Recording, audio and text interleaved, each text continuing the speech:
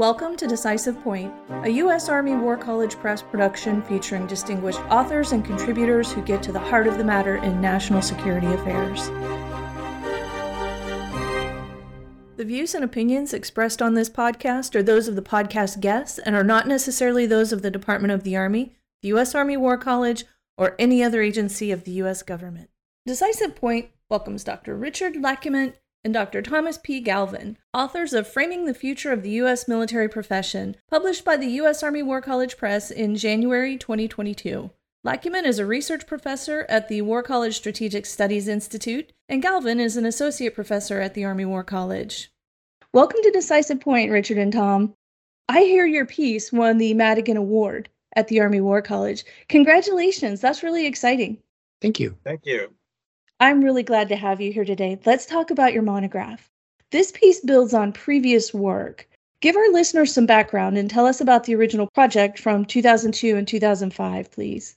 Sure. One shout out to one of our former professors here at the Army War College, Dr. Don Snyder, who had also worked at West Point for many years, who was the lead of what was called the Future of the Army Profession Project. It ended up with 2 edited volumes that came out in 2002, first edition, and then in 2005. And I had been fortunate to join a group of probably about 2 to 3 dozen scholars who all worked on different elements of what is the U.S. Army profession, partly dealing with the post-Cold War challenges coming out of the 90s and right about the time we went into what became the global war on terror. And I had been part of that project, and looking back on it with Don Snyder a few years ago, we thought it could use an update based on it's been over 15 years. And oh, by the way, though the project was focused on the U.S. Army, our sense that it really applied to the entire U.S. military. We wanted to broaden the scope to do that. So once I got the chance to go on sabbatical, I sort of took that as my sabbatical project to help build it out and recruited Tom. So I'm a political scientist, and then Tom works in our Department of Command, Leadership, and Management and studied the sociology more. I really needed that perspective on how to understand the evolution and how professions are understood and studied to help flesh out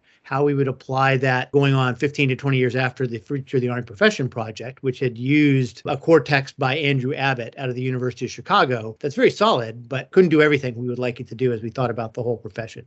Thanks, Richard. Tom?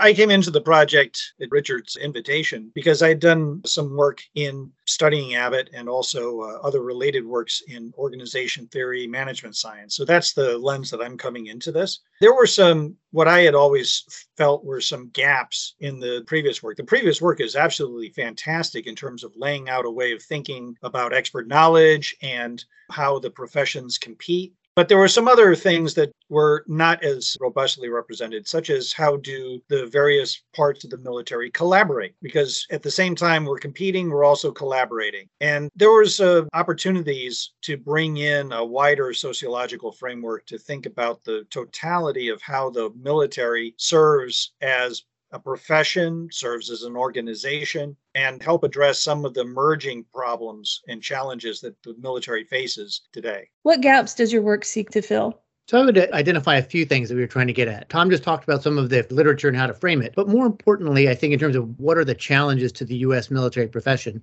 in the United States today. Part of it was the evolution of things that had happened over the last 15 to 20 years, particularly some of the technological changes, bringing in domains of cyberspace and sort of maturity, or sort of the way our understanding of how space affects military operations, how that's matured, challenges in terms of actual strategic performance, so looking at events in Afghanistan and Iraq, Syria and Libya, and unsatisfying strategic outcomes, to say the least, and what we could do to better articulate what the military should have known better. What should we learn from that? And how do we understand what the expertise of the military is and how that's evolved because of the changing character of war and the changing international environment, and how to do a better job at sort of, again, expanding from just the Army to the entire U.S. military, but looking at those particularly daunting challenges in the changing character of war, changing strategic context, and also some of the societal demands, diversity, equity, inclusion, gender roles, for example, and how those have evolved, and what does that mean for the military profession going forward? I would add that a gap is that the previous work had focused heavily on the operational aspects of the military profession, the expertise in fighting and winning wars, much less on the institutional side. And there's a lot of important professional work that's done in terms of running and resourcing the military that hasn't been as appreciated. There's also some elements from the research agenda that the 2005 project left, such as, should there be a joint profession? Well, I think 15 years later, we're in a better position to answer those kinds of questions. And so we want to look at not just the services, but also what is the role and function of the joint layer? What about defense agencies? How does the existence, the growth of those entities put pressure on the services, on the Army as a profession? And I also believe an important gap, getting back to the point about collaboration, is about how professions, we do a lot of boundary spanning. So we have the Army as a profession, but we also have different communities of practice, which handles certain requirements that the military needs to be able to sustain itself or to be able to perform its mission that cross professional boundaries, such as resource management, such as the special operations community, such as the special professions of military doctors, military lawyers, military chaplains. Those, I think, deserve a treatment because they are a very, very important part of the profession, but their role has not really been explored as much as it could be. The monograph maps a way forward to 3 practical outcomes. Will you please briefly explain them for our listeners? Sure. If I were to put a gloss on all 3 of them, it's what I describe sometimes being kind of an owner's manual of how to understand the military. My sense is that the word military is a pretty big and amorphous one that is misunderstood by many. Either there's an assumption about a very narrow view of maybe just battle or combat, or a very broad one, which gets to that 3 million person organization, the Department of Defense, and everything it does, which goes way beyond just battle and combat. So articulating sort of what it is that the U.S. military does do. What is its expertise? What expertise is kind of unique to the military, as well as ones it shares with other professions or other segments of society? So helping U.S. citizens and members of the military just kind of understand what is the military and who are military professionals. Secondly is civilian leaders, particularly the ones in the federal government, or the government meaning legislative as well as executive branch, and really at the state and national level, to sort of help them understand what that expertise is, what the profession does. And so since they're the ones who ultimately put it to use, civilians decide how to use it, helping those leaders understand what it does and how to use it. And then also the flip side of that for the military leaders, that they understand how to be good stewards of the profession, which includes helping civilians understand what we do. But I think a lot of it is we tend to internally and externally be very vague about, or have common misunderstandings about precisely what we do or should do, or what we think we should do, and to be open to the fact that this evolves over time and that that's a negotiation between civilian and military leaders and the military and society as a whole to clarify what we do for the country.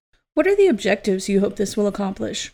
But I think first off is to get people talking about this. We've been expanding the circle. I think Don Snyder did a wonderful job and his group have expanded within the Army. And there are some touch points with folks beyond the Army. But I sense that those principles, and though he scoped it to the Army, those principles certainly apply well beyond. We've talked to some folks in the Air Force, Navy communities and trying to expand that discussion. Partly thinking this framework is a strong one that should be used more broadly to understand how we really respond to things that change. So you mentioned gaps earlier, but frankly, one of the main things that drives this is a living profession. The needs that the profession, meets evolve over time. And so a lot of this is just a renewal, but I think also extending the way that Don Snyder and others helped us talk about the Army profession so that we socialize that more broadly. So an edited volume probably is the concrete product within the next couple of years that we'd like to see with a lot of contributors, but really to generate, more importantly, try to shift the conversation a bit onto these terms of professions and their communities of practice in understanding the expertise and jurisdictions that we perform for American society.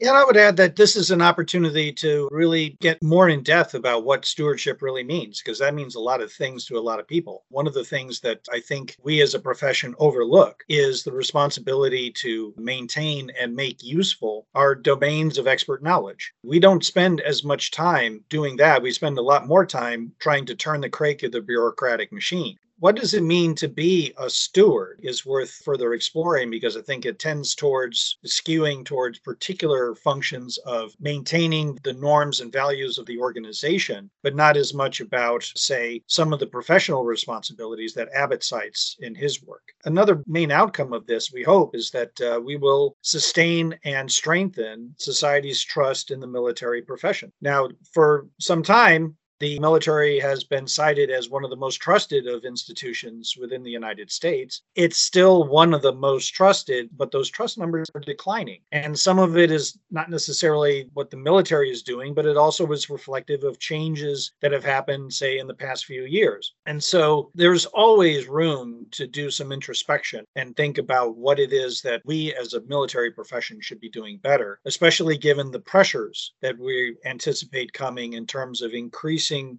budgetary pressures about what we're going to be able to do and increasing demands for using the military in ways that may be outside of what we consider to be our professional jurisdictions. It's a conversation that needs to continue. It's time to renew that conversation. And it's time to do another inward look, see what it is that we are doing well, not doing well, what we should be doing better. Final thoughts before we go? I was thinking of if I were going to shelve this somewhere in a bookstore or a library, where would I stick it? And I'd probably put it on the shelf for American civil military relations. Is that although we're talking about professions and it sounds maybe a little bit esoteric and sort of inward looking and just about what the military profession is, ultimately the most important contribution I will contribute to, I don't think we solve the issue, is trying to support healthy civil military relations, which really starts with clarity about how we understand. I mean, if there's broad assumptions about we will serve civilians, that is an American foundational principle that civilians are in charge, but that civilians mean leaders in the executive branch, Congress, and society more broadly, all the American people. And being able to help both members of the military understand that servant role and how the leaders are stewards of that profession on behalf of American society requires that we be, I think, clearer about how we articulate that, how we understand and discuss. Because the military can't just declare this is what we do. We have to negotiate that this is how we serve society, and society, civilians decide. And so I think that element of capturing, pulling it all together, this importance to, I think, healthier civil military relations through better understanding of roles and responsibilities. And I would say that we're titling this Framing the Future of the U.S. Military Profession, but a very sizable chunk of the work that we've already done and the work that we will continue to do in this applies to any military in a democratic society. Just because it's labeled as for the U.S. military profession, I think that the monograph that we've written and the project that we're undertaking, there's a lot of room for how this can be useful for other militaries or militaries of other nations. What a treat to talk with you today. Thank you so much for sharing your time, sharing your insight. Thank you. Enjoyed it. Same here. If you'd like to dig a little deeper into this topic, you can find this publication at publications.armywarcollege.edu. If you enjoyed this episode of Decisive Point and would like to hear more, look for us on Amazon Music, Spotify, Apple Podcast, Stitcher, and any other major podcast platform.